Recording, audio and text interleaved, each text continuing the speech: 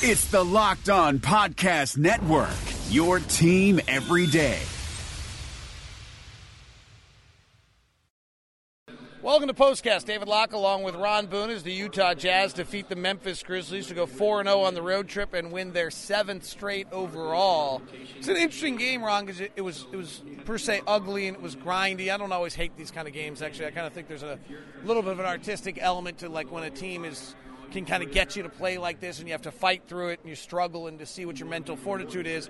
And so it's one of those games. There was no rhythm to it. There was no flow. There was no elegance. There was no ballet element to it.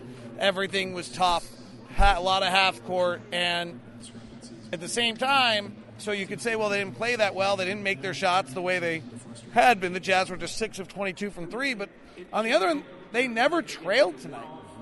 And so to me, there's a little bit of this element that I kind of like this just as much as I do some of the other wins. Slow-paced game without hot shooting, and you're able to hold into it. Well, you have to figure out games as you go along. And obviously there's going to be games where you have to play a half-court game. What the Grizzlies wanted to do, as JB Bickerstaff said, is that they wanted to put the Jazz late in the shot clock, and he also said that the Jazz apply a lot of offensive pressure, so they wanted to take that away. What they did take away was the points in the paint there for the Jazz. The Jazz did not have a good night with points in the paint, only 26 points in the paint, very few lobs, very few layups the Jazz had, other than what they've been able to get so far. So a grinded type game. I know the Jazz have had to play some of those games before. Tonight they played a half-court game and just did just a good enough job to stay ahead. There have not been a lot of teams in NBA history, by the way, who've won 7 straight and still ended up under 500 at the end of that stretch. Like that, just I think Miami did it last year on a quite a run. But I mean, this is pretty interesting to watch a team turn the corner the way this one has, and to go 4-0 on this road trip. I think we looked at this road trip and wondered if you could get one of Memphis, of New Orleans, and San Antonio. Maybe you go 3-1 to go 4-0 and just play with this confidence. And Ron, the kind of the key words here have been concentration, confidence, and collectiveness, and I thought that those still all held tonight. Well, you can see that, and you can see that the Jazz, from every ball game during this streak, the Jazz confidence level obviously is very, very high, but they seem to get better at what they're doing. You and I watch enough of what the Jazz want to do out there on the floor to know when they're getting the job done, when guys are in the right spots, and things have just been clicking. The key. We've talked about 3 different players, and from Derek Favors to Rubio to Rudy Gobert, guys that have done a tremendous job. But it's been the open looks that the Jazz have been getting. The 6-game winning streak that the Jazz had early in the year, those were open looks, and they were knocking down shots. They're getting them now. But Rubio, he's just he's just playing out of his mind right now, and especially at the start of the basketball game, I think is when the Jazz, need something going. Well, let's talk about Ricky Rubio. As we saw, Bernardo just gave us 4 Spanish flags, I think, on the bottom of our mention. So shout out to you if you're in Spain, catching this, watching, and rooting for Ricky Rubio. But on this road trip, Ricky Rubio has had 2 of his 4 largest scoring games of his NBA career. He had his career high in San Antonio. He had his 4th highest scoring game of his NBA career tonight. He also had the 30-point game against Portland, so 3 of his 4 have been so far in this season. Over 20 points, 3 of the last 4, anyway. It's been over 20 points. All right, now if you take him over the last 7 games, I'm sure he's averaging over 20 points. I mean, this is really remarkable. And tonight, he didn't do it with the layups. He did it because he was aggressive and got to the free throw line. Yeah, and he's also rebounding. I mean, he had 8 rebounds tonight, and those aren't rebounds where he's in there fighting guys and rebounding the basketball at the rim. Those are rebounds inside the free throw line that he anticipates coming off the rim, picking them off, and starting the fast break. So he anticipates well. He just does a lot of things well right now. All right, so let me try to figure out what's going on here.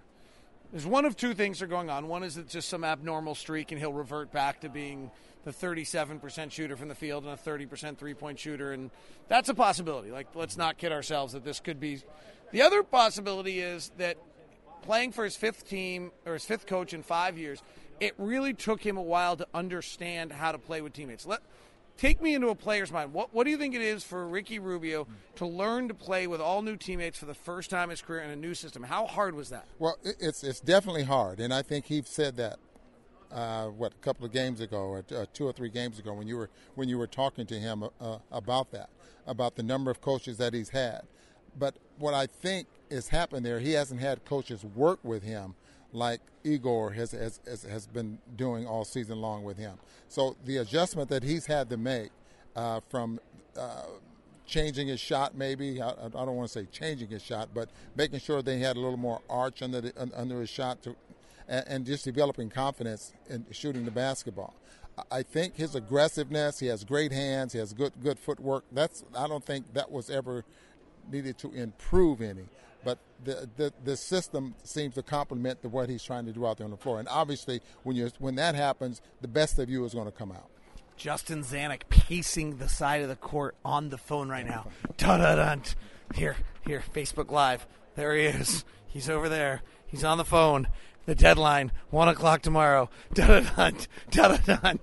I don't have any knowledge of anything. I'm just playing with y'all because I know everybody's uptight about it. Back to Rubio for a second. He played in Minnesota very straight up. What they're really trying to get him to do is play lower. We saw Mike Elliott, remember, early in the season with the strings on him in the game. He didn't play, trying to get him to engage different parts of his body. One, they thought it would keep him healthier. Two, is if he could get his hips into his shooting, that they thought that would help. Is that possibly what's going on? Well, if he's been working on those things and those are the things that they thought would help his game, you'd have to say that it has helped.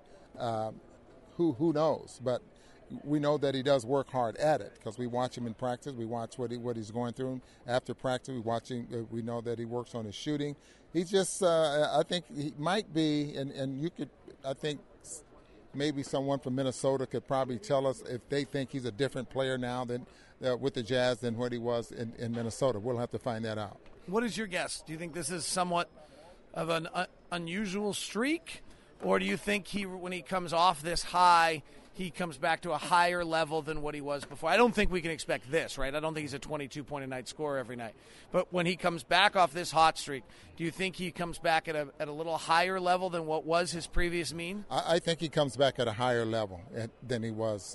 You remember at the beginning of the year, he was shooting the ball very well and getting off a lot of shots. Wait a sec. Eric, you want to come and I haven't talked about the officiating yet. Would you like to talk about Mark Davis for a moment on our postcast? No comment. No, look, man, we don't know what was said because we don't sit courtside anymore. So you can drop a magic word and it doesn't look too demonstrative. But according to what we heard in the post-game press conference, it doesn't seem like it was there. So things happen like that. This is Eric Hasseltine, the play-by-play announcer for the Grizz.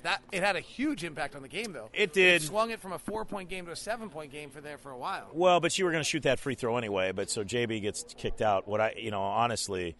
You got to know. You got to know who the officials are, and he's got that reputation. So if he's got the reputation of having thin skin, probably not a good idea to insult him in a close game or continue to complain. Grizzlies have had a problem with that. Look, the thing that swung the game to me, 4 straight possessions, 4 straight turnovers. Your guys were in the passing lanes and just made the plays down the stretch that better teams make. And right now, the Jazz are just clearly a better team, and that's where injuries can take you in a hurry in this league. You guys know all about it, and I'm watching our young guys get better night in, night out, but they got to learn that while you get better, it might be a good idea to close the mouth in the same time and not realize that that costs you a little. Yeah, that's the thing that hurts the most, right? That check coming out of the pocket's the one. Dylan Brooks, second-round pick, he can't afford that. No, nobody can. I don't know anybody that wants to give up $2,500. I don't care who you are. That's a lot of money. So it's a nice win. I'll send you an email. I've got some notes on Andrew Harrison that actually his shot profile is the number one way players develop.